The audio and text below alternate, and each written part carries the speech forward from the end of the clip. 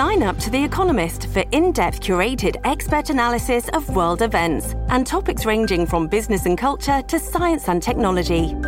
You'll get the weekly digital edition, online-only articles, curated newsletters on politics, the markets, science, culture and China, and full access to The Economist Podcast Plus. The Economist is independent journalism for independent thinking. Go to economist.com and get your first month free.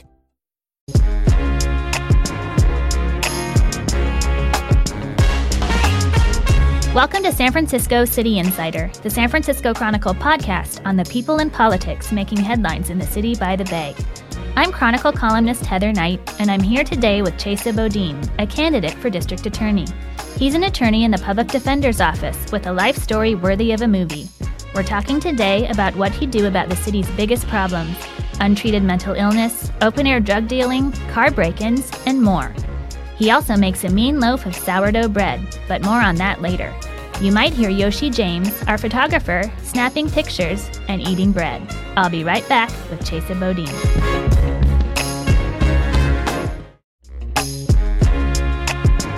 Well, thank you so much for coming on the show. It's great to see you. Thanks for having me. I'm excited to be here.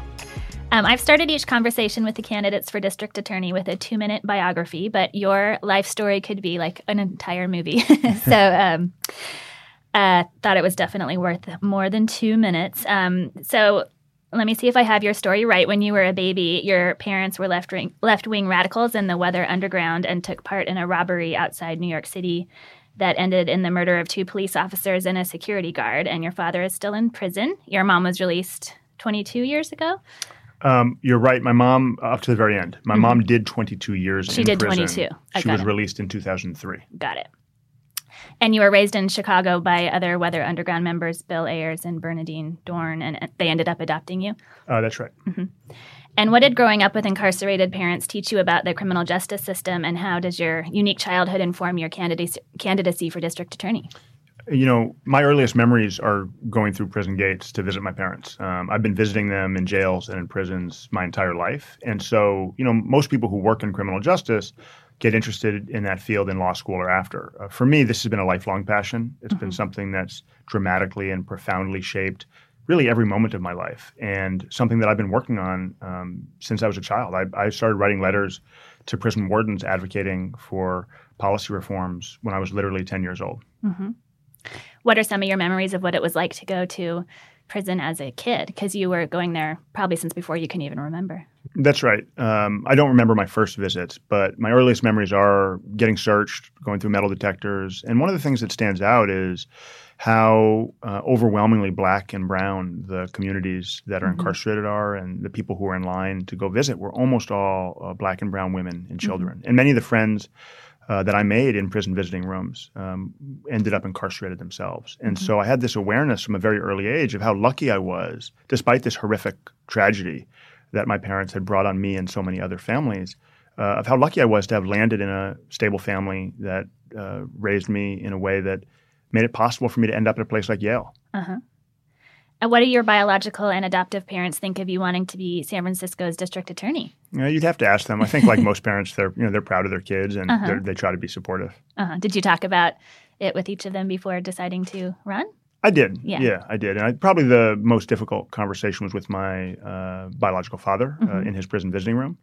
I think he's really proud of the work I do. I think he trusts my values and my work ethic the way most parents, would trust their kids.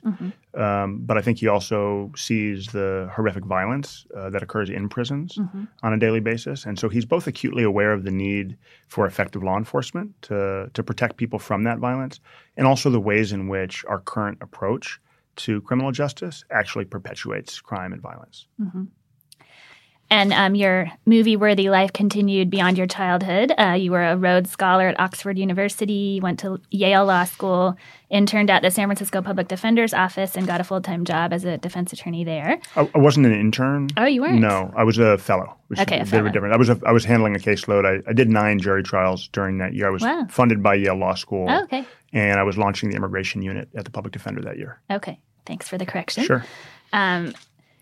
Why, as a public defender, do you want to be district attorney? Often those are seen as like opposing positions. So why do you want to go from one to the other? Well, I think it's actually pretty common sense when you think about it. The very best advocates are ones who understand what's going on across the aisle.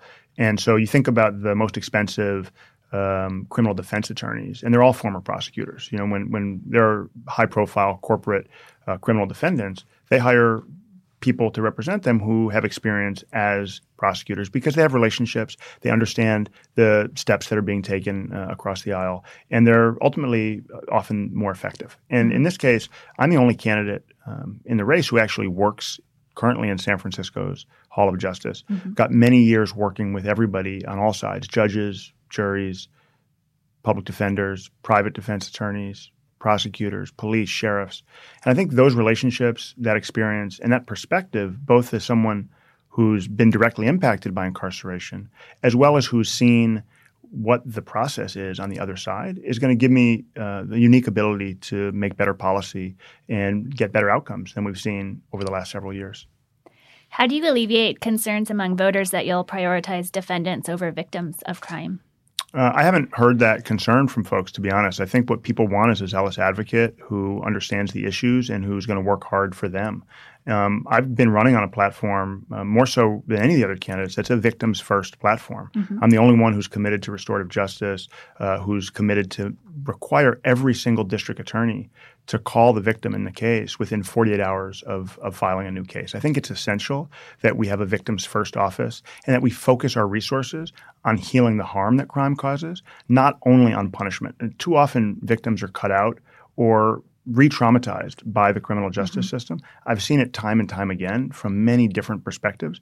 And what I hear from people across the city is that they're eager for somebody who actually listens to them and values their experience in healing the harm that crime has caused in their life and their community. That's my promise. People are really excited about it. How does it work in the DA's office now in terms of reaching out to victims?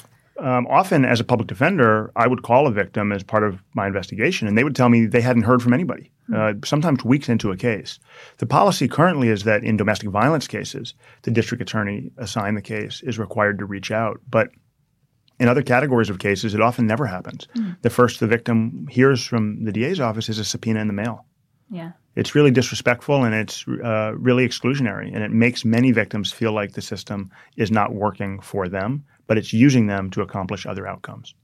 So you would make this across the board, all types of cases? That's right. Okay. And you've called San Francisco's criminal justice system broken. Would you say that's a failure of the current DA's office, or would you count other law enforcement agencies in that category as well? Both, for sure. I mean, this is a problem that's much more deeply rooted than any one administration. I think it's a problem we see across the country. I think it has to do with the priorities and the values, and the role the criminal justice system has served for far too long has really been divorced from public safety and from victims' rights in any meaningful way, and been much more focused on on outcomes that are so explicitly racist and counterproductive to public safety. I mean, we look at the recidivism rates in state prison, and it's true across the country. More than 2/3 of people getting out of prison will be back in within a couple years. So what we're doing is not working to keep us safe. It's not working to rehabilitate people, and it's not working to heal the harm that victims suffer every day in this city and across the country. The recent assault by a mentally ill homeless man of a woman near the Embarcadero has gotten a lot of attention, in large part because the crime was captured in horrifying security camera footage. Is that an example to you of a broken system, and what should have happened differently in this case? Absolutely. I mean, that case, it's such a sad case. It's such a scary case for so many reasons. Obviously, first and foremost for the woman who was trying to get into her home at the end of a long day, but also because what's come out since the initial reports in the media are that 2 people called the police prior to that assault, and the police didn't do anything. We know, everybody who lives in San Francisco knows, we have a tremendous public health crisis playing out on our streets. We see it with drug addiction. We see it with mental illness. And we're asking the police to deal with this problem, and it's not a skill set that most police officers were trained on. We need the city to take a much more proactive approach to preventing crime and to treating mental illness. What would you say is the role of the district attorney, if anything, in addressing the homeless crisis in San Francisco? Well, I think the district attorney needs to decriminalize poverty. We cannot lock our way up out of a homelessness crisis. It's not going to work, and it's really inhumane and ineffective and a waste of money to have the jail continue to be the largest, least effective homeless shelter in the city. About 40% of the people in the jail are homeless or marginally housed. And that doesn't mean that none of them should be there. Obviously, when people commit crimes, regardless of their housing status, there have to be consequences and accountability. But we need to make sure that we're not locking people up simply because they're homeless. And often that's what we see happening in San Francisco. I think the district attorney has an important role to play in triaging because so many people who get arrested are homeless, are mentally ill, are drug addicted. We have this critical missed opportunity. Every one of those arrests should be an opportunity to connect people with services, with job support, with mental health services, to get them off the street and on their feet.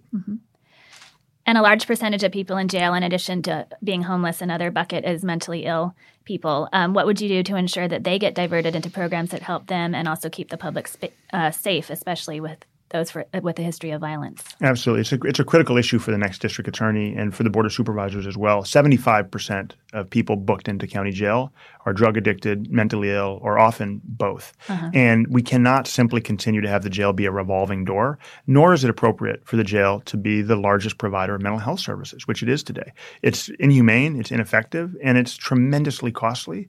And perhaps worst of all, we know that we are putting people back on the street every day who are unsafe to themselves and others. So I think the district attorney has a critical role in protecting public safety and finding ways to make sure that people who are getting released from custody are transitioning to supportive supervision, care, whatever is appropriate for their needs. Right now, we often have no idea who people are, where they're going, and we have this critical opportunity when they're in jail for a couple days to triage and figure out what it's going to take to get them off the street and protect the public from them and in some cases themselves from them.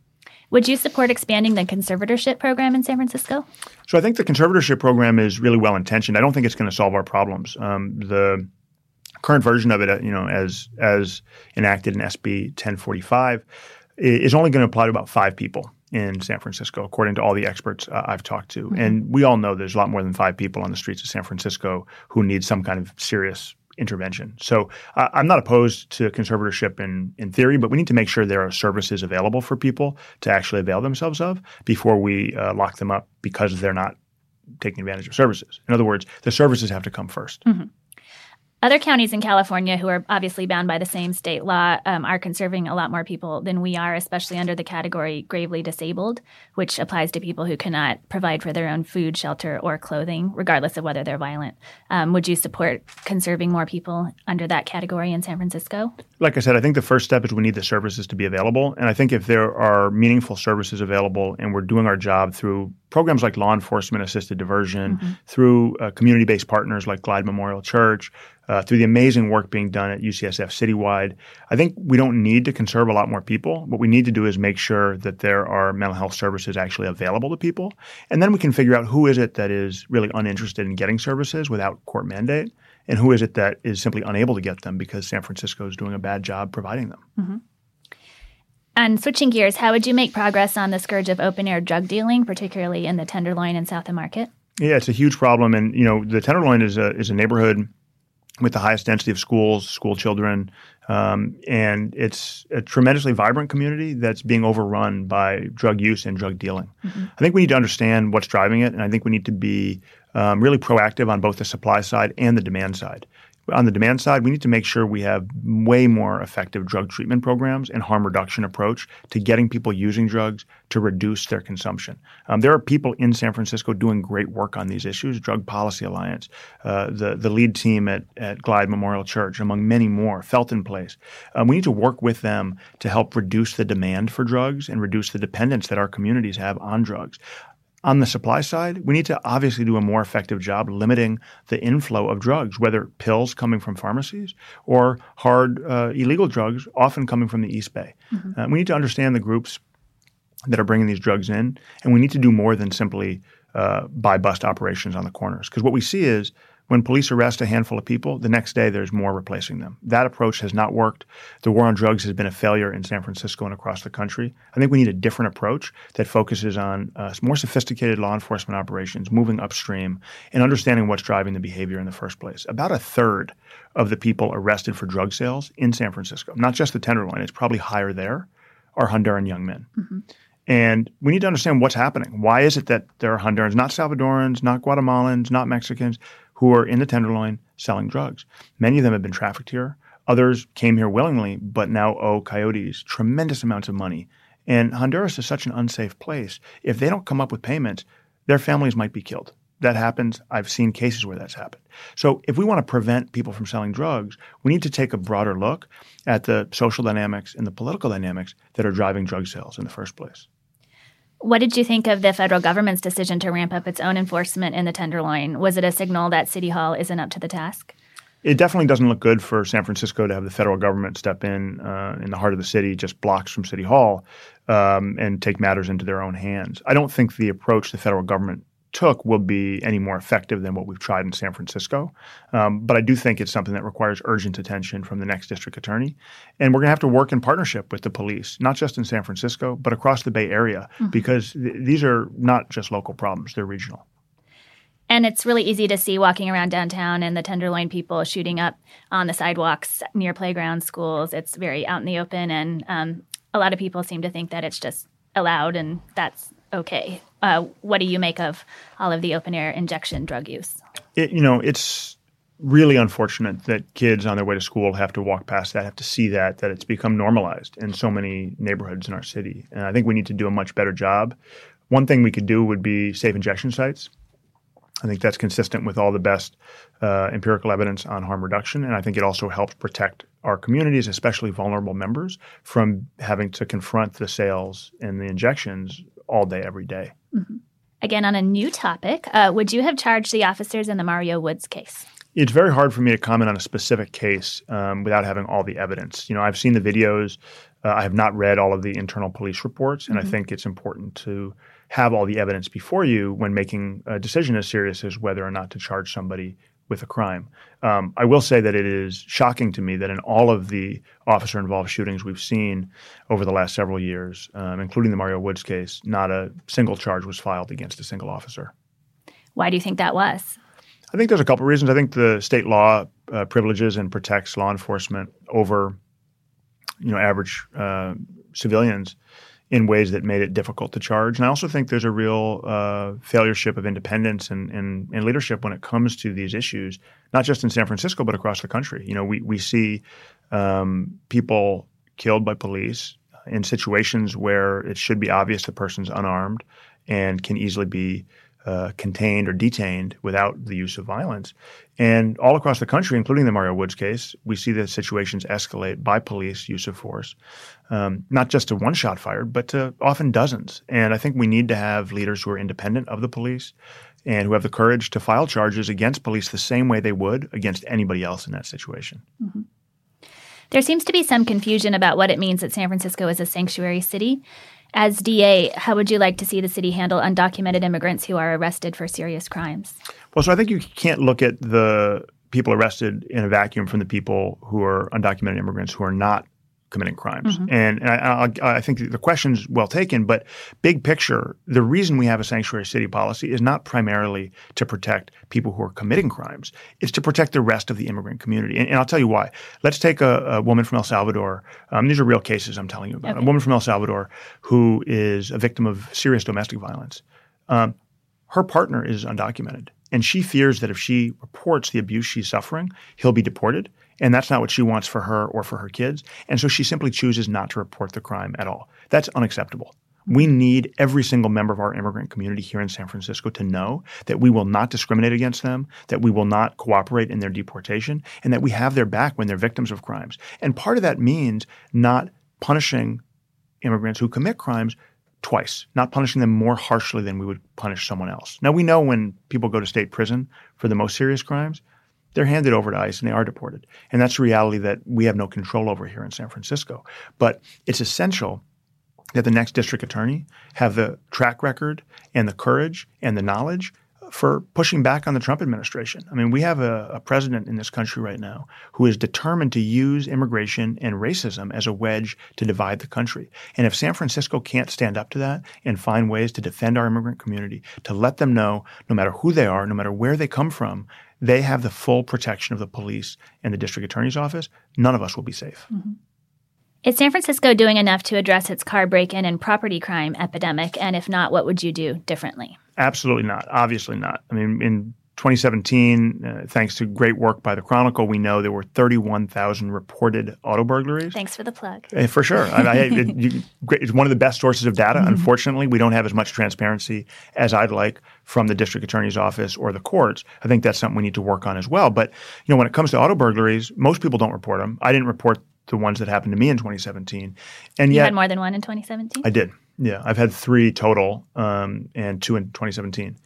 And the frustrating thing is that of the 31,000 reported, police only made arrests in less than 2% of the cases. Mm-hmm. And this isn't about finger pointing. I think we need to find ways to work together, but we need to do it by looking at the data, right? Why is it that the police aren't making more arrests? And what's happening in the cases where they do make arrests? I mean, that's really what we need to look at. Our policies need to improve based on data, mm-hmm. not hunch or emotion. Mm-hmm. And so I think to solve this problem, we need to recognize that we have to do 2 fundamental things. 1, decrease the number of auto burglaries that are occurring somehow, some way. And 2, find ways to make sure that when they do occur, police and district attorneys are doing a more effective job holding the people who commit those crimes accountable.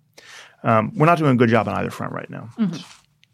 What do you think the district attorney could do better, since so few of the cases, like you say, are even coming to his office in the first place? Yeah, so I think the district attorney could work with the police to develop more sophisticated policing techniques. And look, you have to take a step back and recognize there's 2 basic groups of people committing auto burglaries in San Francisco. We see them in the Hall of Justice every day. On the one hand, you've got folks who are mentally ill, drug addicted, homeless, marginally employed, and who are really committing crimes of desperation and opportunism.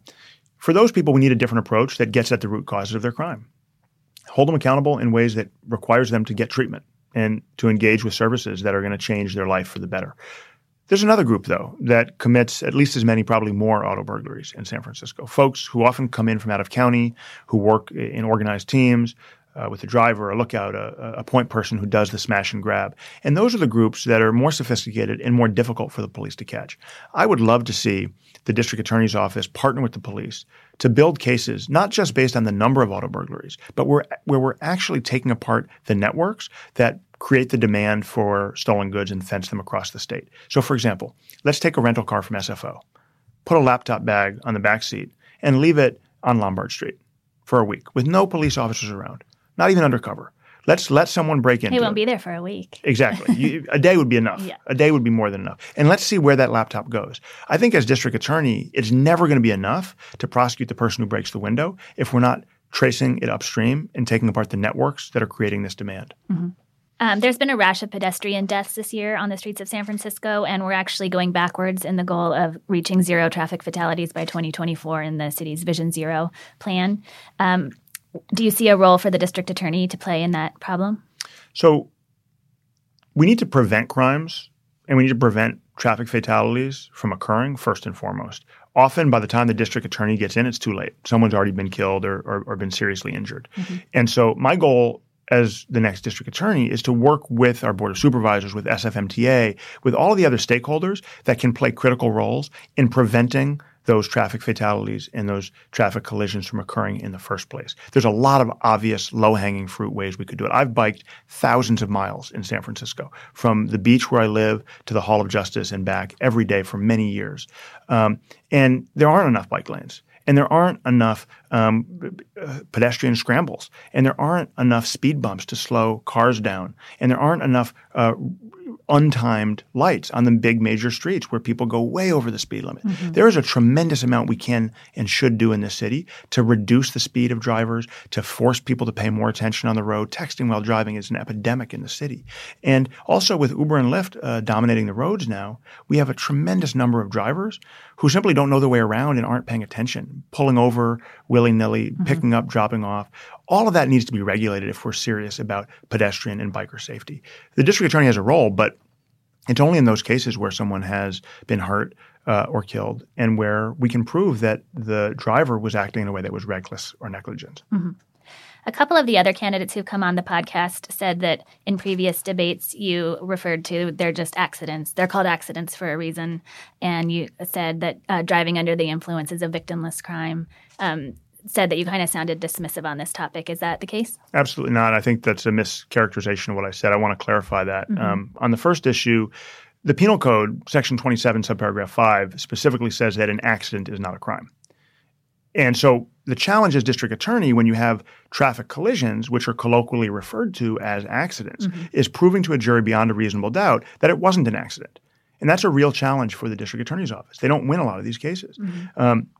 That's why prevention is so much more effective and important when it comes to traffic safety. With regard to DUIs, there are, by law, definitions of crimes. And Vehicle Code Section 23152 is the common charge for first offense drunk driving where there is no injury and where there is no accident.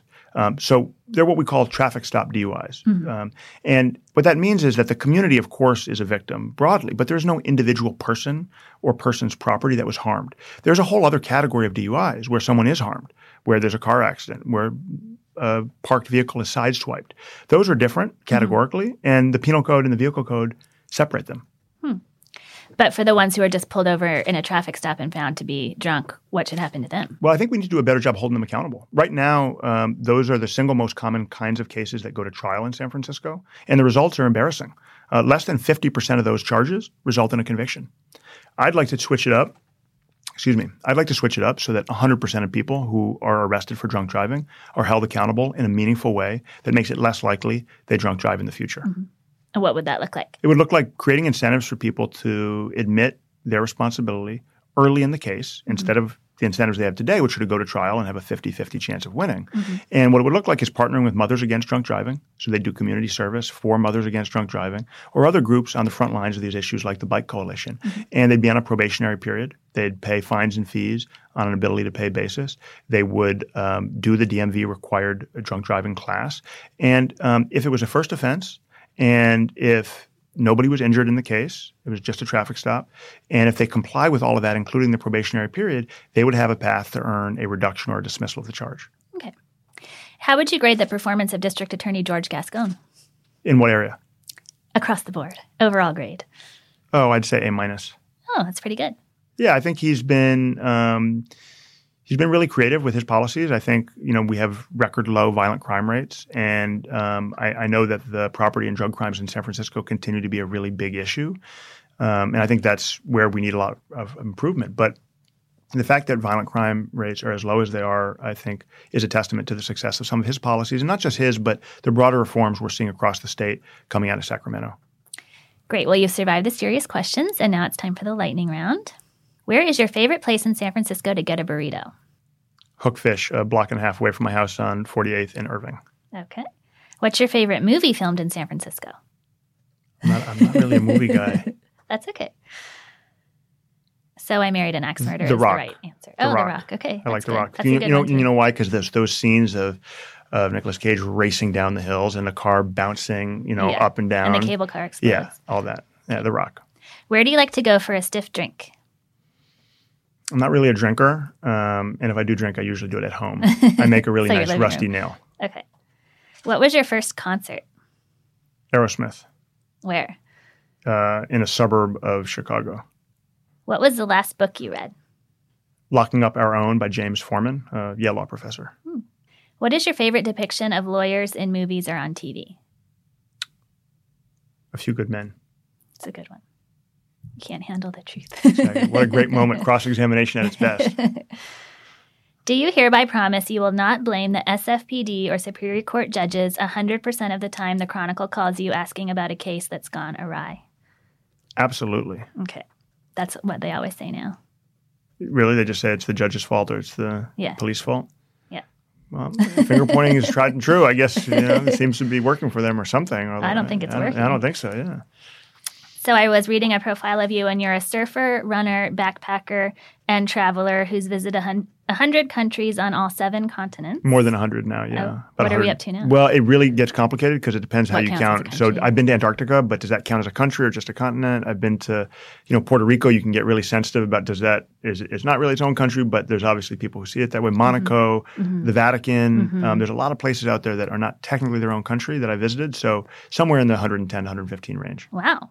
So my question was, are you trying to become San Francisco's coolest elected official? Absolutely. Which was your favorite country of all of those? Brazil. Why is that? Porque adoro falar português. I love speaking Portuguese. Actually, though, the best thing about Brazil for me was I boated the entire Amazon River on cargo boats. You did? I did. And I did it actually in a couple different trips. So I did it in 2 parts, once from downstream going up and once from upstream going down. And it is such a spectacular part of the world in terms of culture and diversity and the kindness of the people that live there and, of course, the flora and the fauna. To be able to experience it that way while learning Portuguese, while making friends that have really become lifelong friends who I'm still in touch with, was an experience that I think changed me and that I'll never forget. Wow. And lastly, what is something you always make sure to squeeze into your busy day? Telling my fiance 3 things that she did that day that I really appreciated. Oh, that's a nice thing to do. What makes the list usually? Lately, helping out with campaign stuff, making sure I'm eating enough, and just generally being an unbelievably compassionate, kind person who believes in me and believes that I'm fighting for something that's going to make San Francisco better for all of us. Wow. And have you set a wedding date? We have. When is it? So we're doing a family affair in San Francisco right after the election, like 10 days later. And we're doing it in Golden Gate Park. And then we're going to do a bigger party with her family. She's half Chilean, half Kenyan. So we're going to do a party with each of her families in the countries that they're from. Wow. Well, good luck in the race, and thanks for coming on the podcast. Thanks for having me. Enjoy the bread. If you're wondering about the bread reference, here's the story. I invited all the district attorney candidates to show off a talent on the podcast, and Chesa Boudin brought a loaf of sourdough bread. He said he had to bring bread since he's a Boudin, even though he's not related to those Boudins. There's one. Wow. I recommend being generous with the butter, but if you're vegan, then I'm not going to, it's fine. I get that too. It's all right. This is delicious. Thank you. Yes, Oh, good. You're welcome. Don't be shy about having more because I can't eat it all myself. Here's the verdict. The bread was good. Thank you to Erica Carlos for producing this episode, to Chesa Boudin for appearing on this show, and to you for listening. San Francisco City Insider is part of the San Francisco Chronicle podcast network. If you like this show, please subscribe and give us a quick review wherever you get your podcasts. Support San Francisco City Insider and a lot of great journalism with a print or digital subscription to the San Francisco Chronicle. Find out more at sfchronicle.com/subscribe.